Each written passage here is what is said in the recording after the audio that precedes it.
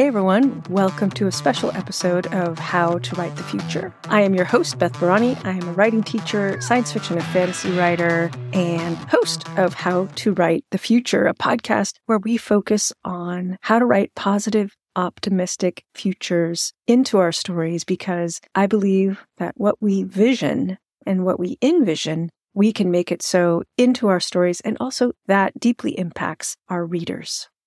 So this is a special episode. As I said, I am highlighting today 5 of my favorite interviews from the past of How to Write the Future.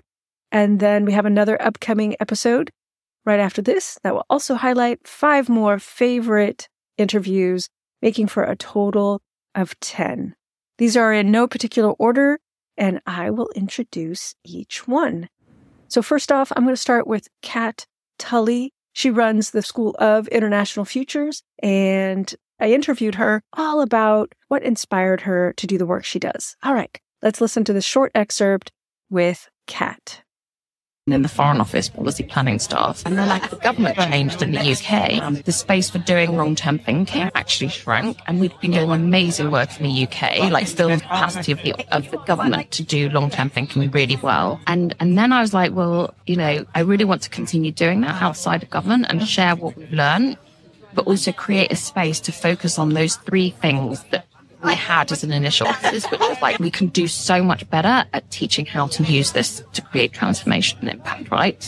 This isn't just about using, thinking about scenarios, or it's about doing it with purpose to create change. In my excerpt next with Susie DeVille, it's mostly me talking about what inspires me in a little bit of a soapbox, with Susie supporting that all the way. Enjoy. My whole quest these last 16 plus years is, how do I make business feel like I'm in a creative act? This is perfect. Yeah. When I was starting my business, I even interviewed people, other creative writers. And I'm like, how do you do this business thing and make it fun? And half the time people are giving me MBA answers that maybe just want to fall over and stab yourself in the eyeball. Yeah. I was like, I think I'm going to take a nap now. That was 16 plus years ago. And now more than ever, it's so important that people find the joy and find the love and find the passion. Yeah. For the last few years, I say to myself, life's too short. We need to do what we love. That was in 2016. I was guiding myself that way. And then the pandemic and, of course, all this extreme weather, although today it's beautiful here. It's like, why are we trying to do things the old way when they clearly don't work? Capitalism has been so exploitative. And I don't want to exploit myself. I want to be in the place of joy and love and the things that drive me to be a storyteller. So anyway, that's some premise thoughts where I'm coming from. Fire all that at me. Okay, That's good. Perfect. That's all perfect. Yeah. Let's go.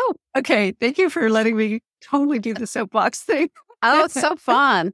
The next episode I want to introduce to you is an excerpt with my conversation with Sarah Elizabeth Sawyer, sharing with us the important work she does in bringing an understanding of Native cultures to writers. Enjoy. I would love for you to introduce yourself to our audience. Halito, Beth, and everyone. Hochafoyet, Sarah Elizabeth Sawyer, Choctaw Sia Hoke.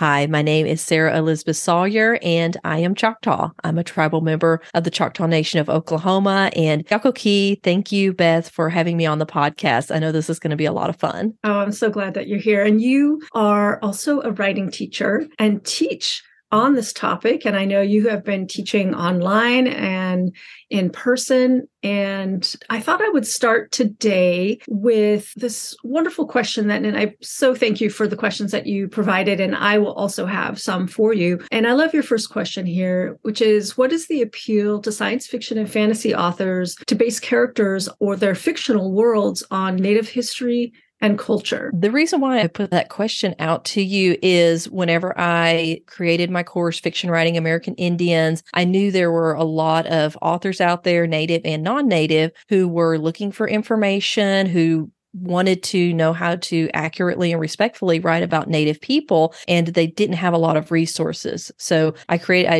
taught some in-person workshops, and then I created the digital course. And what amazed me as I got it out there, started putting the word out there, is how many fantasy and sci-fi authors were attracted to the course. That was easily half of the people people who were contacting me and telling me about their story worlds that they were creating, and how they wanted to include Indigenous people in a way that was still accurate, even though it's a completely fantasy world, right? It's fantasy people groups or sci-fi. And so it's these completely different worlds, but they were basing them on Indigenous cultures. And so even though they're completely fictional, they still didn't want the stereotypes. They still didn't want to be cheesy and be stereotyping Indigenous people. They wanted to have this real authentic feel to their fantasy worlds. And so I've had so many fantasy and sci-fi authors contact me about that. And I think it's a challenge for any author writing about another culture, especially if it's not their own. In this next excerpt, enjoy a conversation with my friend and futurist colleague, Melissa Clark Reynolds, based in New Zealand, and a little bit about the work she does. Enjoy. We met at a futures course in the UK. And have you done this work in New Zealand primarily, or you've done it around the world? Mostly in New Zealand, though. I have done quite a bit of work in Australia and in the UK. And I got to keynote the Ontario Sheep Farmers Conference last year. So, yeah. I guess New Zealand is a lamb country in lots of ways. We produce a lot of meat, and dairy are our biggest exports. And so I have particular interests in those areas, largely because that's who will pay me.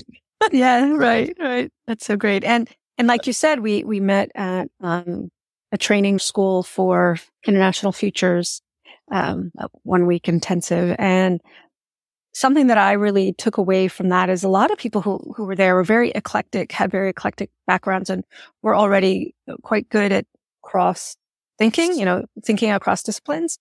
And so you're not in software today, right? You don't work in software now. But how did that work, lend itself to your work in future foresight? I think, I've always been one of those entrepreneurs that was just a few steps ahead of the market. And sometimes that's a virtue, and sometimes it's a recipe for going broke, And so one of the cool things we did on that course was we did this time mind analysis where you look at your personality and you see whether you're more likely to be someone who spends kind of their time thinking about the past more, or whether they experience their life in the present more, or they experience their life in the future more. And it was of no great surprise to me that my orientation was to the future. And I think I've always been like that. As an entrepreneur in software, I've always been wanting to create things that didn't exist. In this fifth excerpt, enjoy a snippet of my conversation with Carrie Crosby, a science fiction romance author and one of my former clients. Welcome, Carrie. You and I have known each other for a long time. And please tell us about yourself and anything else you'd like to do to introduce yourself. Now, I'm so excited to be here with you today, Beth. I cannot tell you. Like Beth mentioned, we've known each other for a little while. As a matter of fact, without Beth, I would not be a published author today. I started doing this later in my life, which is fine. I started in my 50s to write, and I'd always known I was going to be a writer. I wrote my first Star Trek episode when I was 11, and I still have it, believe it or not. It's something that I just had always known in the back of my mind that I was going to become a writer. I am an avid reader. My first love was science fiction. I got my first books when I was in my mid-teens. Everything from Isaac Asimov to Heinlein to, I'm going to throw Piers Anthony in there. I know he's not really science fiction, but he's so weird. I love him anyway. And then I found my second love in my early 20s, and that's romance. And I love romance. I read romance all the time. I even read romance when I was on my honeymoon, my poor husband, which we've been married for over 40 years, so it's fine. And then when paranormal romance came along, I started reading a lot of that with vampires and werewolves and whatever. Then science fiction romance was born. Oh my God. I thought, life is wonderful. And so I started reading a lot of those. Some of my favorites is an author called Tracy St. John. Another one is Susan Grant. There's a couple of things that I kind of don't like. I don't like some of the shorter stories that are just, and I apologize if this is going to sound snooty, but it's like just an erotic fest. Well, I like erotica too, but when I'm reading a story, I want to read a story, not just the sex scenes, which I do enjoy those as well. My first book is called An Alien Exchange. And what it was is I got tired of all these Earth women being kidnapped and finding aliens. And immediately they all just bond and have sex everywhere and blah, blah, blah. So I'm like, well, that's just kind of silly. I'm going to make it so that these women who read science fiction romance get offered to join an alien exchange program to where they can meet the alien mate of their dreams, because everything they read about was actual in real life. And so that some of the aliens in the exchange program, if you read science fiction romance, you would have recognized them. But I have to tell you though, even though I was an avid reader for decades, when I first started writing, no offense, it was crap. And without Beth and the school that I was a part of for at least a couple of years, I would never have been able to get off the ground. Because you get arrogant and you think, well, I read all this and I know exactly what I'm doing. Thanks for listening to this list of my top 5, in no particular order, favorite interviews from How to Write the Future over the last year. And stay tuned for the next episode where I go into my next top 5. I hope you will like and subscribe and follow along. And also let me know, what was your favorite interview episode from this last year? Or from all of the past episodes of How to Write the Future? I'd love to hear. I will be doing another wrap-up episode like this next year in 2024. That's it for this week, everyone. Be sure to also sign up for our world-building workbook for fiction writers if you would like tips on how to build your story world. That's it for now. Write long and prosper.